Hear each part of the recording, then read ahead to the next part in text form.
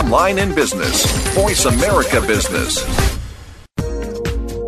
Welcome to the Money Answer Show with host Jordan Goodman. Whether you are starting out, deep into your retirement, or somewhere in between, the Money Answer Show has the know-how to help you. Now here's your host, Jordan Goodman. Welcome to the Money Answer Show. This is Jordan Goodman, your host. My guest this hour is Dale Siegel, who is a mortgage expert. She's just come out with a new book called The New Rules for Mortgages. Welcome to the show, Dale. Thank you, Jordan. Let's just start with a little bit of your background and what makes you a mortgage expert, and then why you wanted to write this book. My background is I'm an attorney by trade. I also own a mortgage company for 20 years. I'm local in Westchester County, New York. And with 20 years experience, I should know what I'm doing by now as a mortgage broker. I have been teaching how to get a mortgage and real estate for beginners in various venues around the city, and the book is essentially my seminar, of course updated information. So, the book it's short, it's concise, it's to the point, there's no fluff, and we're getting good feedback on the format of it. And why is this book different from, there are many books out there about mortgages. What makes your book different from all the other ones that are out there? There's many books out there on mortgages, which is why I felt compelled to write this book. How does this book differ? Number one, it's written by somebody who actually is in the business as an active mortgage broker, day-to-day activity, which is different than somebody simply writing about it and not in the industry. I'm an attorney.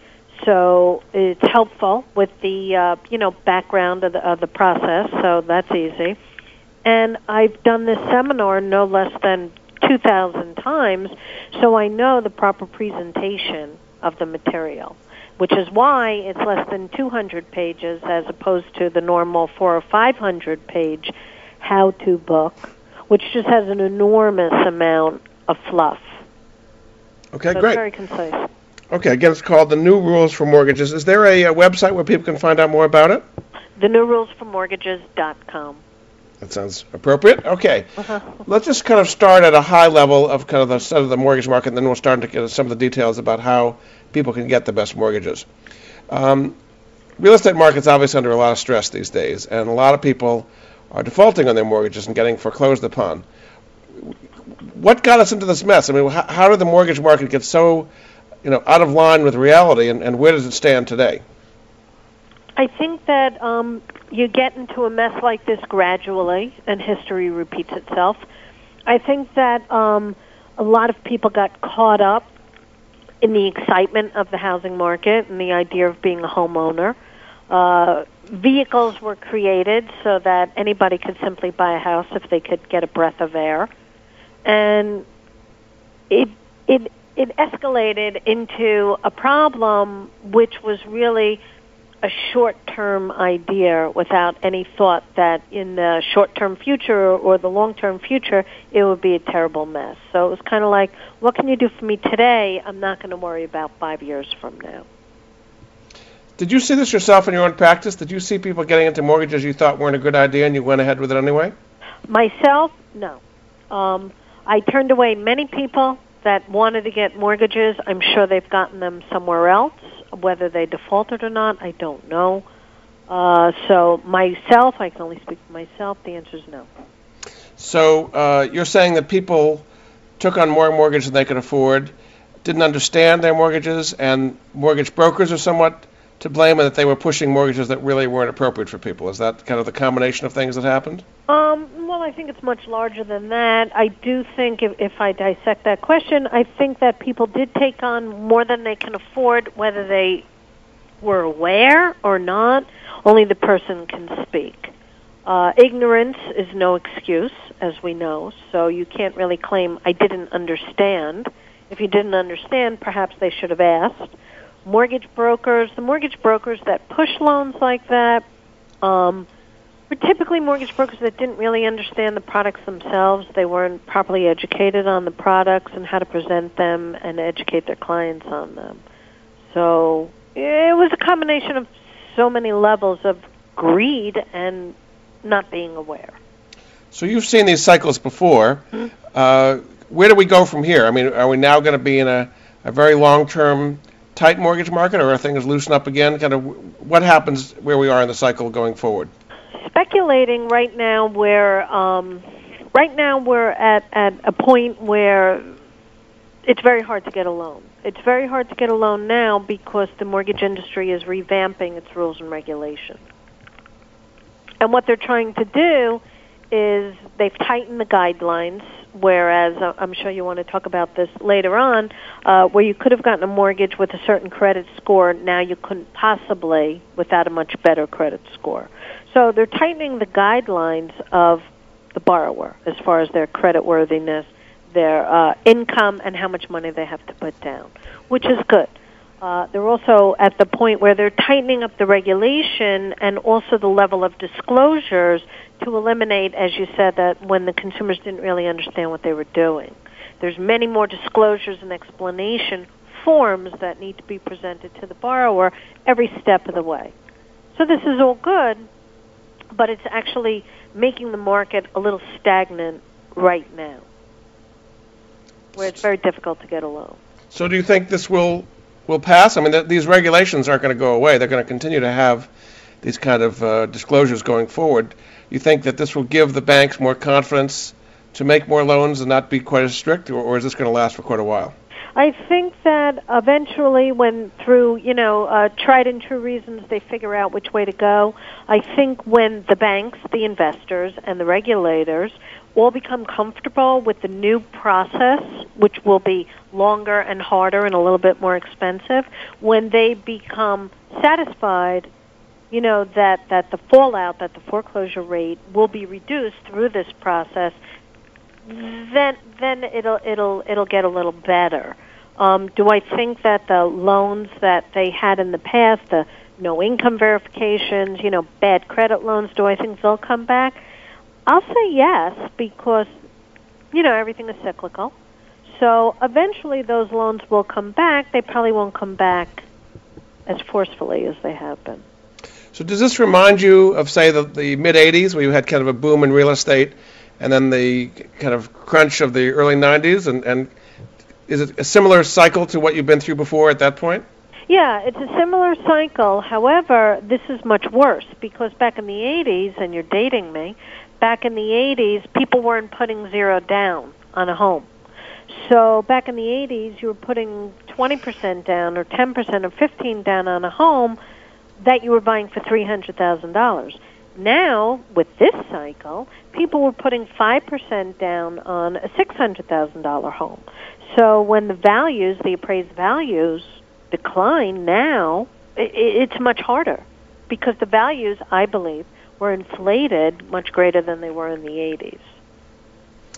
So a lot of people today are walking away from their homes. They're saying, I think something like a quarter, or maybe more than a quarter of all American homes are underwater, and there are estimates that in 2 years or so there'll be a half of all homes worth less than the amount people are borrowing, and they're walking away as a result of that. Is that something you see is going to continue happening, or are we at the peak of that right now?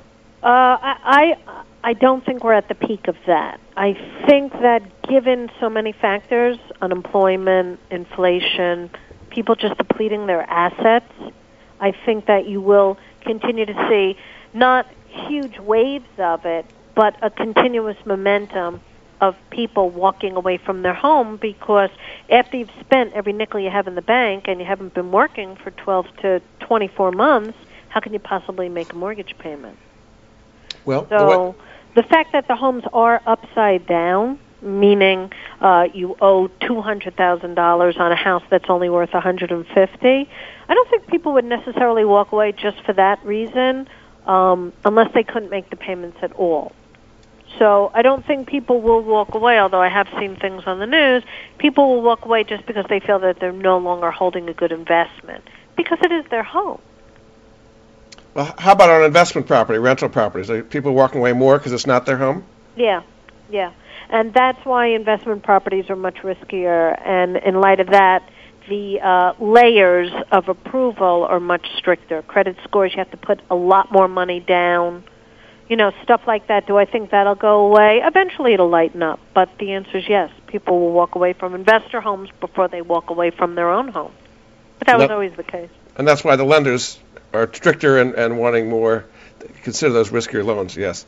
Many lenders won't even, right now, they will not lend for 1 to 4 family investor properties. 1 to 4 is considered residential, but if you don't live there, it's considered investor, and many lenders won't lend for those at all. One thing we hear a lot about these days is mortgage modification. Is that process getting better? The Obama administration's got a big push on giving incentives to banks to modify mortgages to keep people in their homes, yet it seems like they're foreclosing on a lot more people than they're modifying. What is the future in the modification business? I think that it's, like anything else, it's new. It's new territory. I think that the people, the banks, and the departments that are working on that don't really understand the process. Just the people, for lack that they just, they haven't been educated. I think that mortgage modifications are a good concept, but on the flip side, popular opinion would say it's just a Band-Aid for the person. So they'll get their loan modified, but eventually they will they will be in foreclosure. Unless their entire situation changes. They get employment, they have more savings, the value of their home goes up. If they modify their mortgage and their situation remains the same, then eventually they're just going to have to foreclose on it. So what would you recommend for somebody who's in that circumstance, who can make a payment at a lower level but can't afford the existing payment, or maybe their payment went up because it was interest only, starting doing interest and principal, or it was adjustable rate and the adjustable rate went up, or whatever, the rate went up to a level they can't afford, right, but they can afford a lower payment that would happen with a modification. Should they try to go through that process, and if so, how should they do it? I would say yes. You have to try everything before you walk away, and it's better to try than walk away. So I think that what people really need to do is understand how their house and their mortgage fit into their entire financial profile. And again, you have to look at where you are today, how you got here, and what events will happen in your financial future, 6 months, 12 months, 3 months, 3 years down the road. Will you be in a better position 6 months or 12 months down the road? And a lot of people don't know. What? They hope so, but they don't know for sure. They hope so, but honestly, some people know that it's not going to happen. If somebody was self-employed or a Wall Street person and they were making $3 million a year, I'm giving a big number, and they know that they'll never be able to make that kind of money, in the near future, 3 years, 4 years, 5 years down the road, and they're trying to make payments on a $2 million mortgage with a house with $30,000 in real estate taxes, do you honestly think it's going to change in 3 years? Yeah, probably not in a case like that. Well, that's extreme. All right, we're going to take a break. This is Jordan Goodman of the Money Answer Show. My guest this hour is Dale Siegel, who's written a new book called The New Rules for Mortgages, and we'll be back after this. All we talk about is money. Call us toll-free, 866-472-5790, and talk to the experts. We talk money all the time. Voice America Business. Technology is changing the way we live our lives and how we do business. On CIO Talk Radio, we talk about the benefits of technology and the great things it allows us to do, as well as its risks. Heard every Wednesday at 9 a.m. Central, 7 a.m. Pacific, Sanjay Gall interviews business leaders and other experts that are shaping the way we use technology. To learn more about the show, visit www.ciotalkradio.com. Keep up with the changing world of technology and listen to CIO Talk Radio with Sanjay Gall. Listen in every Wednesday at 9 a.m. Central, 7 a.m. Pacific, right here on Voice America Business. Jordan Goodman has created the Money Answers Network to put at his listeners' fingertips the very best personal finance products and services that he has found in his 30 years of research. If you have a money question, Jordan Goodman has a money answer. To find out more, go to www.moneyanswers.com. The Money Answers Network features top products and services in virtually every area of personal finance, car buying and leasing, college financing, credit debt, financial planning, investing, insurance, legal services, mortgages, retirement planning, wills, and more. Only businesses that have demonstrated excellence in in both their products and services are invited to become members of the Money Answers Network. The public can sign up for membership in the Money Answers Network at no charge in order to be apprised of the latest useful resources. To learn more, visit www.moneyanswers.com. Get ahead with Money Answers. All we talk about is money. Call us toll free, 866-472-5790, and talk to the experts. We talk money all the time. Voice America Business. You've been listening to the Money Answers Show with Jordan Goodman. If you have a question for Jordan or his guest, please call us now at 866-472-5790. That's 866-472-5790. Now back to Jordan. Welcome back to the Money Answer Show. This is Jordan Goodman, your host. My guest this hour is Dale Siegel, who is the president of the Circle Mortgage Group based in White Plains, New York. She's come out with a new book called The New Rules for Mortgages. Welcome back to the show, Dale. Thank you. We were talking about mortgage modifications a little bit. If you're in a circumstance where, as you say, things don't look like they're going to change or get better or go back to where they were before, and you are behind in your mortgage and you're underwater in your house, which is a situation for a lot of people in this country, unfortunately, what are you saying people do? Don't try to modify, just walk away, basically? I mean, what should somebody do in that circumstance? They cannot afford the payments. I would try to do the modification first, because you don't just give up and walk away. So you have to have hope, as they put it. Try for the modification. Try and make it work. If your situation changes, then you'll be able to push ahead. If your situation doesn't change, no, I don't think that people should just, put all the personal belongings into the station wagon and drive away. That's a terrible situation just to leave a home. I think that people need to try to modify it, and perhaps, let's say you modified it for 6 months or 12 months, and things are still kind of the same, but you can still make those payments at a lower amount. Call the bank up and say, can you extend this modification? Can I do this for another 12 months? So what has been your experience with banks lately as to their willingness to do modifications, and what does it take to make it happen? I think it takes persistence on the borrower's side. I think that the person needs to personally do it themselves. There's a lot of mortgage modification, quote-unquote, companies that have popped up. It's just a new business. I don't think that these are the people that should represent you. I think you should do it yourself. If you need help, call your accountant. If you have one, call a friend that's good with numbers. Help somebody put it together. Do it yourself. Be persistent. And you need to find the right person on the phone. That's part of the problem. You need to find somebody at the bank that understands how the process works and can give you the information on how you can get yourself through it. Not easy to find these days. Not easy to find. Okay, No. I want to discuss another area before we get into the book a little bit more, which is coming regulations. Now, as I understand it, there are some new regulations coming that haven't been enacted yet that will likely be enacted, which will change the whole mortgage game. What are some of the major regulations that consumers might see a difference? There's two regulations. There's one that has to do with the appraisal. Okay, these are the two, I would say, biggest ones. The one that has to do with ordering the appraisal. They've created this because they said that a lot of the reasons why the home values spiraled upwards was because the appraisers, the people that went out and did an assessment of what the actual market value of the home are, were coerced into coming up with higher values than they should by the mortgage broker and the real estate broker. So what they did was they took the ability to communicate with the appraiser out of the hands of the mortgage broker. Being a mortgage broker yourself, do you think that's a correct assessment of what was going on? I think that if you have to get rid of the bad apples and you have to take away, take it away from everybody to get rid of the people that, yeah. Do I think it needs to be like this for the forever? No. But I think that in order to remove, a bad situation, then you have to take it away from everybody. So did you do that yourself? Did you call up appraisers and say you're lowballing it and get it up here? No.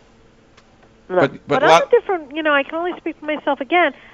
I never felt the need to call somebody up and say, hey, if you don't get me an extra $50,000 on the value, I'm not going to order appraisals from you anymore.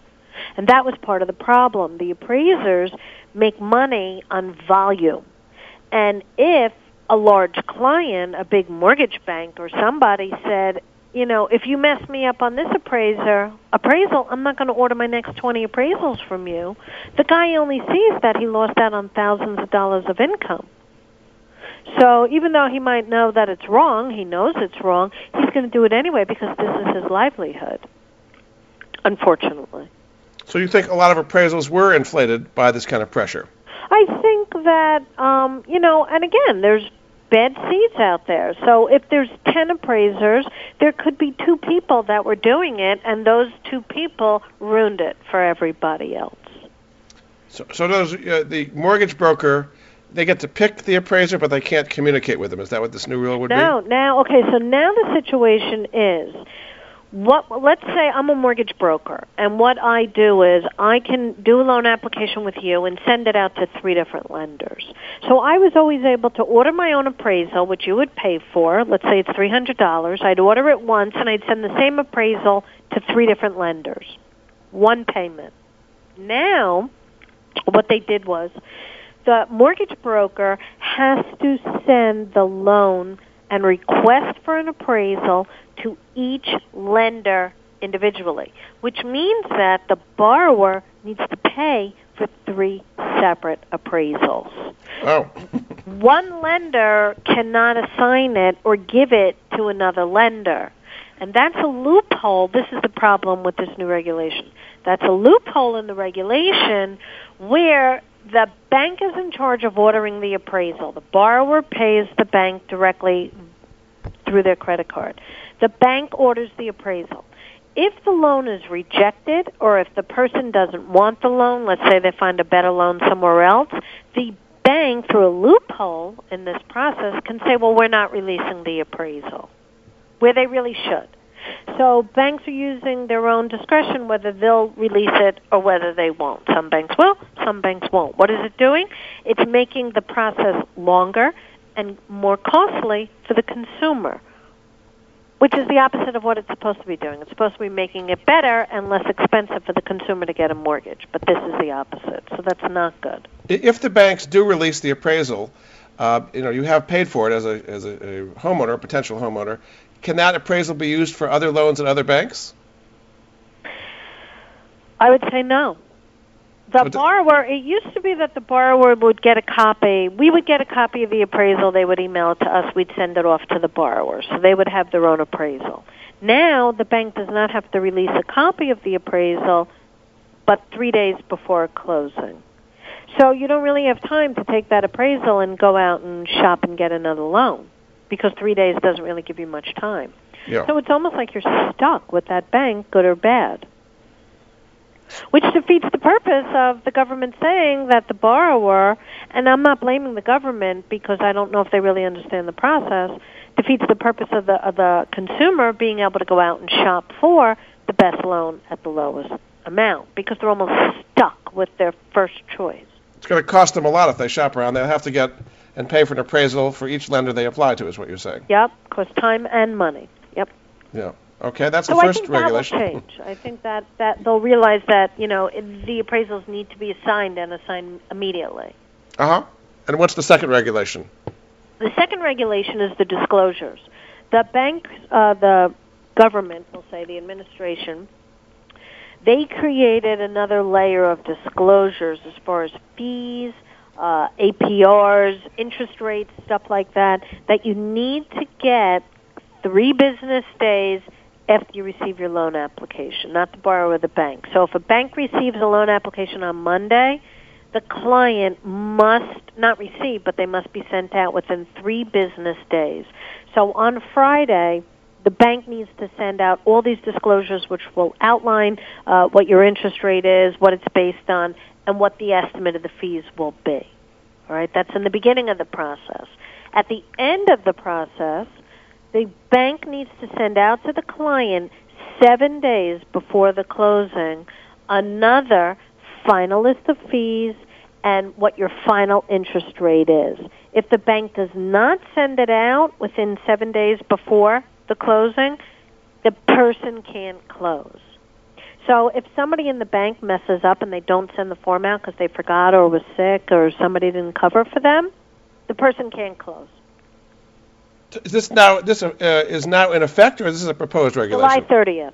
Yep. So I see. So it just started now. recently. Just started, which that means nobody understands how to do it. But it sounds to me like a good thing, because a lot of people get to the closing table and have no idea what their fees are going to be, and this will give them a week to know what they're getting into. Am I missing something here? It is a good thing. However, it's simply an estimate of fees. The form is confusing and complicated. It's now, instead of 1 page, it's 3 pages. So you can't tell me that the average consumer can really sit down and understand a 3-page form written by, let's assume, a team of lawyers, and I am a lawyer so I can say that, which is very confusing, and just get it. Is this the HUD one? Are they really going to read the form? This is the same as the HUD one good faith estimate? Is that the idea? It's almost a mirror. It's almost a mirror of the HUD one. The HUD one you get at the closing.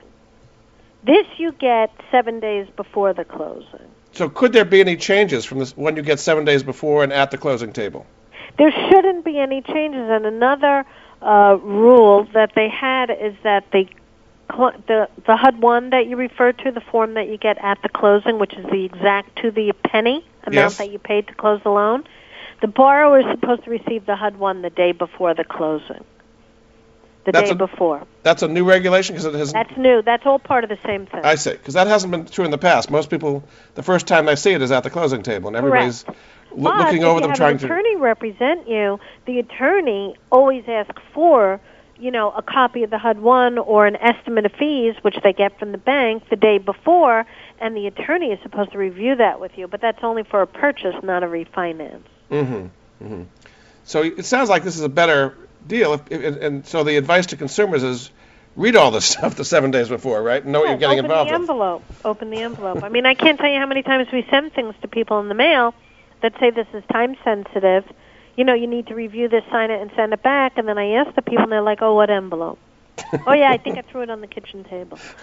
So you can send it to them, but you can't make them open it and read it. Is this part of the service that you provide? Is going over these forms with the people before they get to the closing?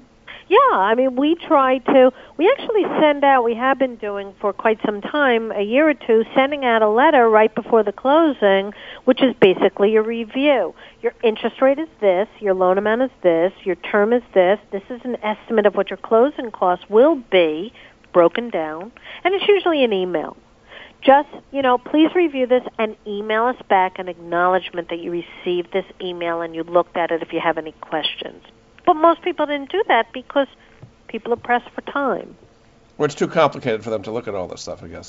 Well, if I did it in a very simple format in an email, it's very simple. I mean, if you really just needed to know what your loan amount, I want you to make sure that, this is your loan amount. Yeah, you did get a 30-year fix, and you are paying 1 point or whatever your fees are.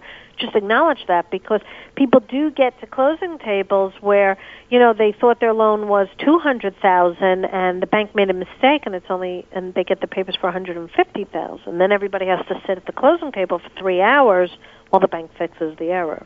Yeah. Okay.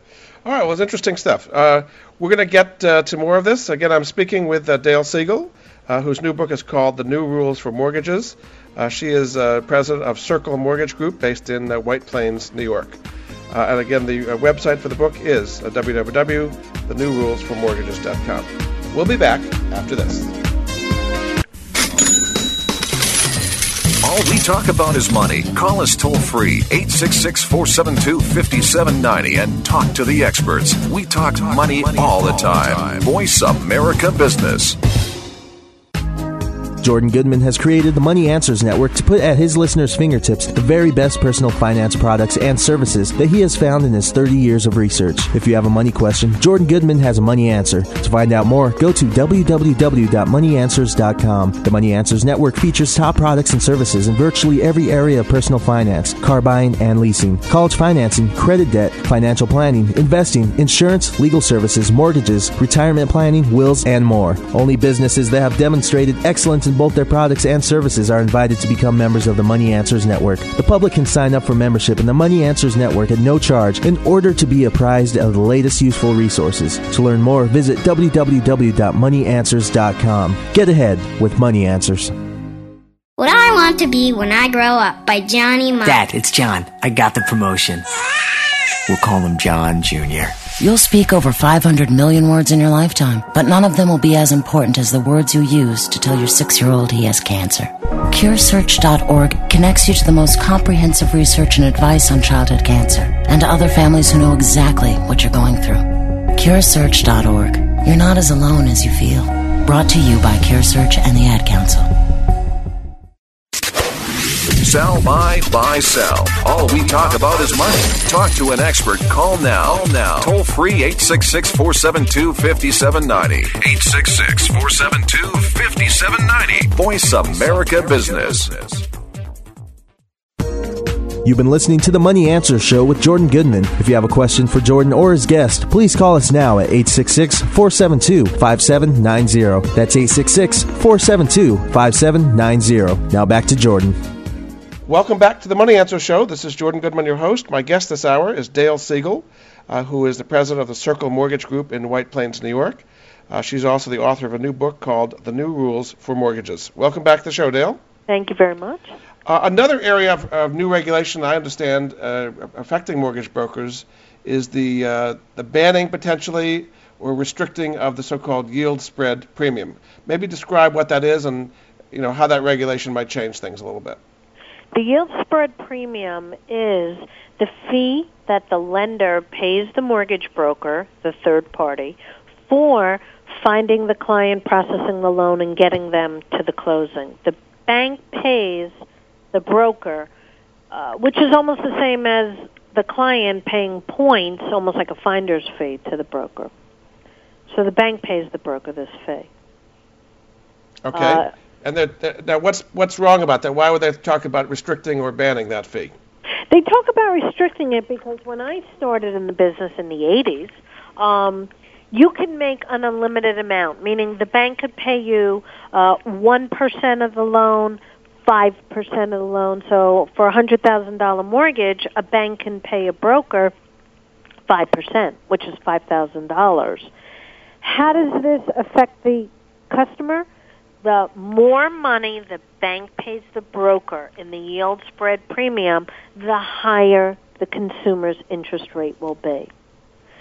So what they want to do is they want to say the banks can't pay the broker more than 2% of the loan amount because then the broker won't have the incentive to inflate the interest rate as high as possible to make as much money as possible on the back. Has that been a problem? Have brokers been inflating interest rates to make their own fees? Well, of course. And so, again, that's what gives mortgage brokers a bad name. That's a state-by-state regulation. Each state chooses the cap, the maximum amount a mortgage broker can make. Some states are 2%, some states are 4%. It depends. So would this be a federal law that would oversee all of that or overwhelm the rest of those state laws? They've always tried to make it a federal law, but so far they haven't. And if it ever got to the point where they would say mortgage brokers can't make any money anymore, a yield spread premium, then that would probably completely dissolve the industry because that's how they get paid. So you're saying this isn't likely to happen? I don't think it is. I think that it's a good thing that they cap it, because I don't think that anybody's entitled to make a 5% or a 7% fee. But the fee is supposed to be a measure of the service provided. So to, introduce yourself to a client, counsel them, get their loan approved, do all the paperwork, and get them to the closing table is worth X, 2%. Of the fee of the loan amount, but it's not worth Y.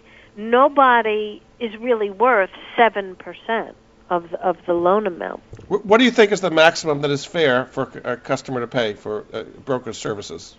I think that 2% is way more than enough. I think that anywhere between 1% and 1.5%, is a fair amount. Is a good fee. And they're not just working on one. It's a very profitable business if you're good at it.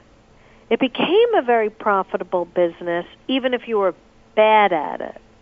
And that was the problem. It is a good service to provide. It's almost like an insurance agent. Yes, yes.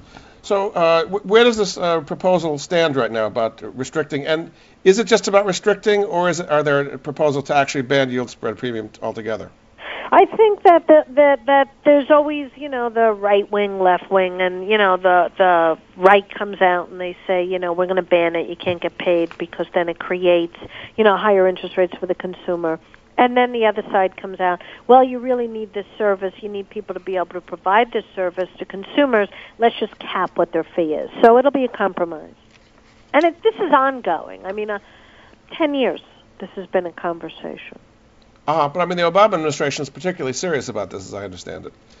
They are serious about it, but again, if they take it away, are they taking away the service, that many, many people need? I think it's a good service.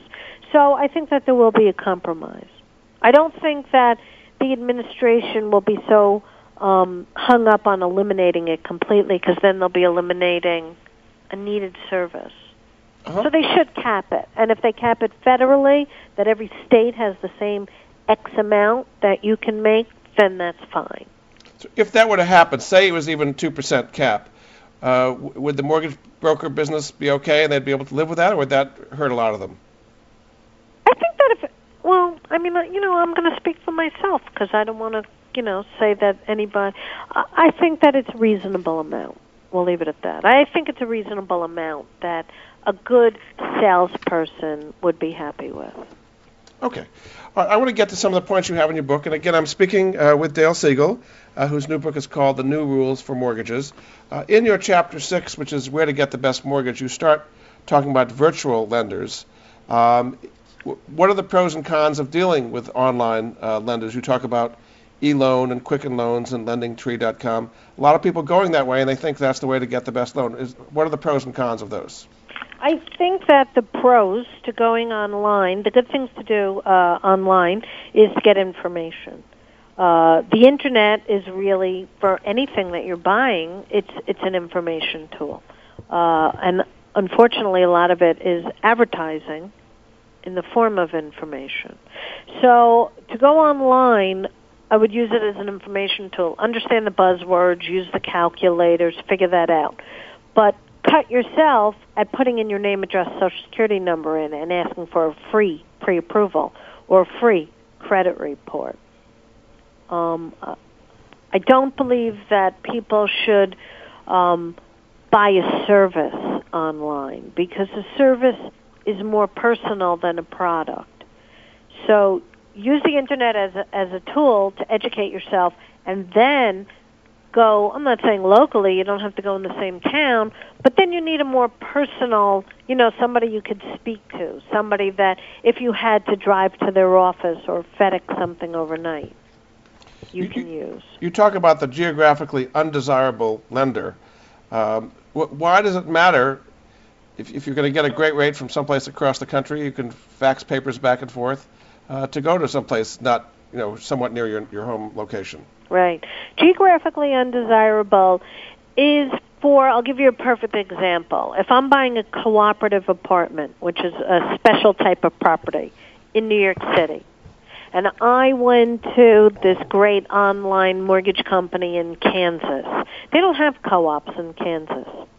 So they don't understand the process of getting a cooperative corporation approved, understanding the entire concept, so they're not going to be able to really process this loan properly as opposed to somebody that does co-op loans all the time.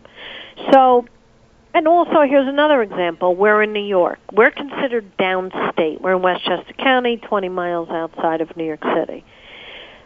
If I'm buying a property in downstate New York, I don't know if I should go to somebody in Niagara Falls to get the loan because the way the contracts are prepared, the way the deed is prepared, title insurance, everything is all different upstate than it is downstate.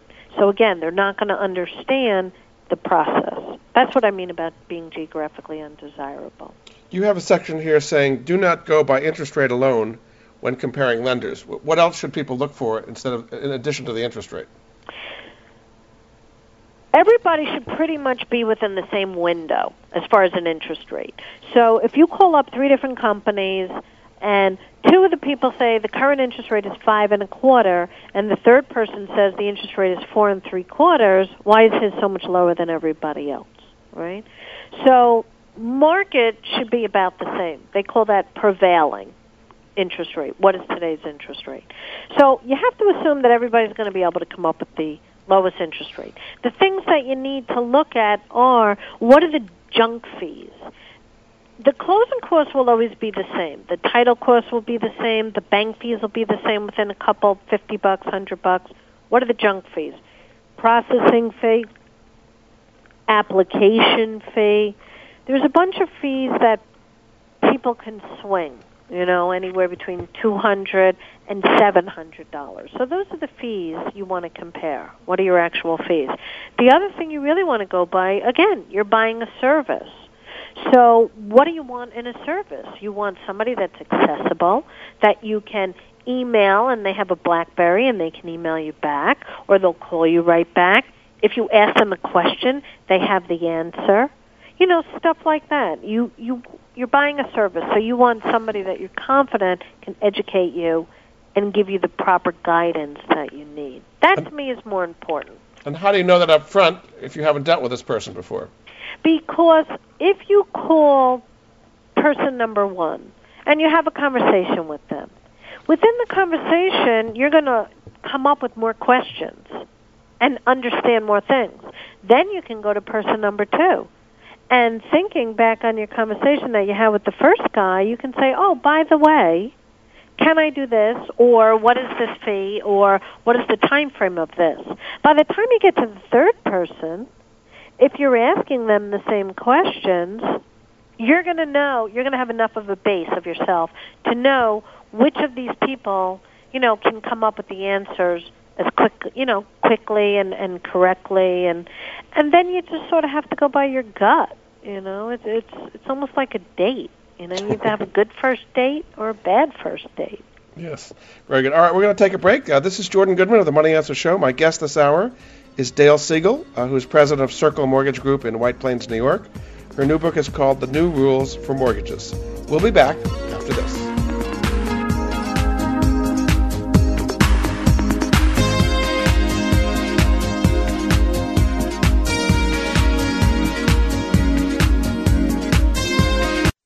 Stocks, bonds, 401ks, investments, refinancing. We can help you. Call now toll free 866-472-5790. 866-472-5790. Voice America Business. Jordan Goodman has created the Money Answers Network to put at his listeners' fingertips the very best personal finance products and services that he has found in his 30 years of research. If you have a money question, Jordan Goodman has a money answer. To find out more, go to www.moneyanswers.com. The Money Answers Network features top products and services in virtually every area of personal finance, car buying and leasing, college financing, credit debt, financial planning, investing, insurance, legal services, mortgages, retirement planning, wills, and more. Only businesses that have demonstrated excellence in both their products and services are invited to become members of the Money Answers Network. The public can sign up for membership in the Money Answers Network at no charge in order to be apprised of the latest useful resources. To learn more, visit www.moneyanswers.com. Get ahead with Money Answers. Achieve total wealth management. Listen to Three-Dimensional Wealth with Rory Diefendorf every Monday at 2 p.m. Pacific, 5 Eastern, right here on Voice America Business. Three-Dimensional Wealth is a show dedicated to teaching you a value-based approach to comprehensive wealth management through practical strategies and expert advice. Take your first step down the road to financial independence. Listen to Three-Dimensional Wealth with Rory Diefendorf, Mondays at 2 p.m. Pacific, 5 Eastern, here on the Bottom Line in Business Talk, Voice America Business. Money. Up-to-date business and financial news. Money. Call now and get the financial information you need. 866-472-5790. 866-472-5790. Voice America Business. You've been listening to the Money Answers Show with Jordan Goodman. If you have a question for Jordan or his guest, please call us now at 866-472-5790. That's 866-472-5790. Now back to Jordan. Welcome back to the Money Answer Show. This is Jordan Goodman, your host. My guest this hour is Dale Siegel, who is the president of Circle Mortgage Group based in White Plains, New York. She's also the author of a new book called The New Rules for Mortgages. Welcome back to the show, Dale. Thank you, Jordan. You were talking about various alternatives for getting mortgages, and one you talk about is credit unions. What are the pros and cons of dealing with credit unions to get a mortgage? All right, I like credit unions. There's a credit union out there for everybody. I always tell when I teach this class, I always say, if anybody wants to get a credit union, call me, I'll hook you up. What is great about credit unions? They're more of the old school, the old line of lending. Personal touch. You can actually speak to somebody. If you belong to a credit union, you've probably been in there a million times making deposits and you have a relationship with them. You might have a car loan with them. So it's more in the personal touch. As far as interest rates, typically the credit union interest rates will be lower than a commercial bank or just a regular mortgage bank. Not by a point, but maybe 0.25% lower. So it's not, a lot, but it adds up. Fees, the fees should be lower. Another thing that people like about credit unions, because they lend out their own money, typically if they're small, which most of them are, they service their own loans, which means that your loan will not be sold. Some people like that. Most people don't mind anymore. They just assume that their mortgage will be sold a couple times during the life of the loan. Another good thing about credit unions is that because it's the personal touch, they can actually review the loan and say, you know what, their credit's not so great, but I've known Mr. Smith for the past 15 years. His kids go to the same school that my kids go to. Let's take a chance. So they're actually putting a name and a face to the mortgage, whereas if you went to a large commercial bank, you're nothing but a number. Yeah. You also talk about mortgage bankers. We've talked about mortgage brokers, but what would be the advantage of going to a mortgage banker? And you say your mortgage banker is not a real bank. Explain maybe what a mortgage banker is and the advantage of going to them. A mortgage banker is the same as a mortgage broker. They're a third-party lender. The customer goes to the mortgage banker or mortgage broker, applies for the loan, does all the paperwork, and then the loan is sold to a large institution, whoever it is. They're basically the same because they're third-party lenders. The difference between a mortgage banker and a mortgage broker, the biggest difference for the consumer is that if you go to a mortgage broker, they know, you as the consumer know where your loan is going. If you go to a mortgage banker, which is why they couch themselves as actual banks, they have a line of credit. So they will write out a check to pay for your mortgage. A week later, they sell your loan. So the consumer doesn't know or won't know until a little bit after the closing that the loan has actually been sold, which is why they think they're going to a bank. There's no advantage. Same fees, same interest rates, same everything. So you would avoid going to a mortgage banker then? I think it doesn't matter. Like I say in my seminar, it doesn't matter where you go, whether you go to the guy that works at Wells Fargo or whether you go to the small little mortgage broker that works out of his house. It doesn't matter where you go, you're going to the person, which is why their ability to service you and create a good communication with you, a good relationship with you, is more important than where you're going to get the loan. You have a whole chapter on closing and closing costs and so on. Some specific things you say in there. You say that mortgage life insurance is something you should probably not go into. Explain what that is and why you're not a big fan of it. Mortgage life insurance is exactly that. It's life insurance. A lot of mortgage companies try to make a little bit extra money by selling you a life insurance policy. If you die, you have a life insurance policy that will pay off the dollar amount of the mortgage. But that's the same as going and just getting a life insurance policy, so you don't really need one specific for the mortgage. Now, this is different than PMI, private mortgage insurance, which is something you don't really have a choice over whether you get it or not, right? Correct. That's completely different. PMI, you're actually, the bank is making you take out insurance if you put less than 20% down on a home. So if your mortgage is greater than 80%, you have to take out insurance if you default on the loan. So if you default and go into foreclosure, the bank has insurance to get paid the difference back, having nothing to do with death. Is there any way around doing PMI if you have less than 20%? There were ways of getting around it. Now PMI is really tight, almost very hard to get. People did first mortgages and second mortgages. If you heard the term 80-10-10, that was real big about 5 years ago. Or the get a first piggyback mortgage loan, and a they'd call it, second right? mortgage. They'd call that the piggyback loan, right? The piggybacks, yep. The piggyback loan. Do those exist today? No. I mean, I'm sure there's lenders out there. Yeah. But they're hard to find and very expensive for obvious reasons.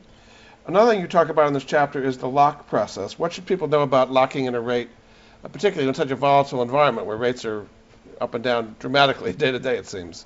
When should you lock and when should you not lock? I think that locking in your interest rate, you have to lock it in for the right amount of time. So you can't lock your loan in before you found a house to buy. I don't think that people should lock in an interest rate for a longer period than 30 days, but that's, again, my opinion. People lock in an interest rate so that they know what they're going to get. If you lock it in too far in advance, the bank, to hedge against their bet that the interest rate is going to go up or down, will lock you in at a higher interest rate. So the further out you lock, the more expensive it is for you. All right. If you lock it in within a period of 30 days or 15 days from the day of your closing, you're going to get the lowest possible rate. However, if you feel that the rates are going to go up, then some people feel they want to lock in so that they can sleep easy at night. The key to locking in is once you lock in your interest rate, be happy with what you have. So if rates fall from that point, you shouldn't can you get out of a lock if rates fall after you've locked? You can't get out of a lock, but there are, they call them float downs, which is usually just a game, and it's not, for the benefit of the consumer. But now, because the rates are so volatile, as you said, a lot of the banks are giving the opportunity to relock. So if you locked in at 5.5%, if the rates go down to 5%, the bank will give you the ability to relock your loan. At no cost. It should be at no cost. So that sounds like a good idea to do a relock. Mm-hmm. Yeah. In general, should people get fixed rate mortgages or adjust rate? I mean, adjustables usually are lower than fixed. That's probably not that true these days. But are there reasons to do adjust rate mortgages, or should you mostly do fixed, do you think? The question today, fixed rate loans, the interest rate is going to be lower than adjustable because they're based on short-term bonds versus long-term bonds. So if you asked me that question 5 years ago and you said, should I do an adjustable rate loan, my very first question should be, how long are you going to stay in this property?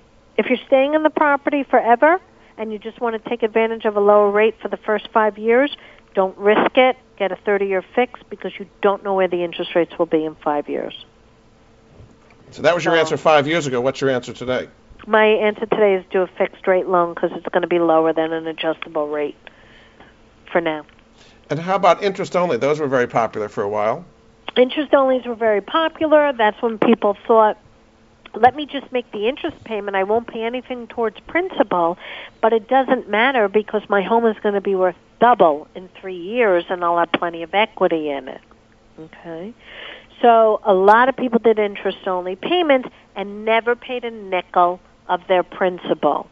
What people didn't realize, which I'm sure they heard but didn't hear, is that after 10 years of making interest-only payments, you have to start paying down your principal.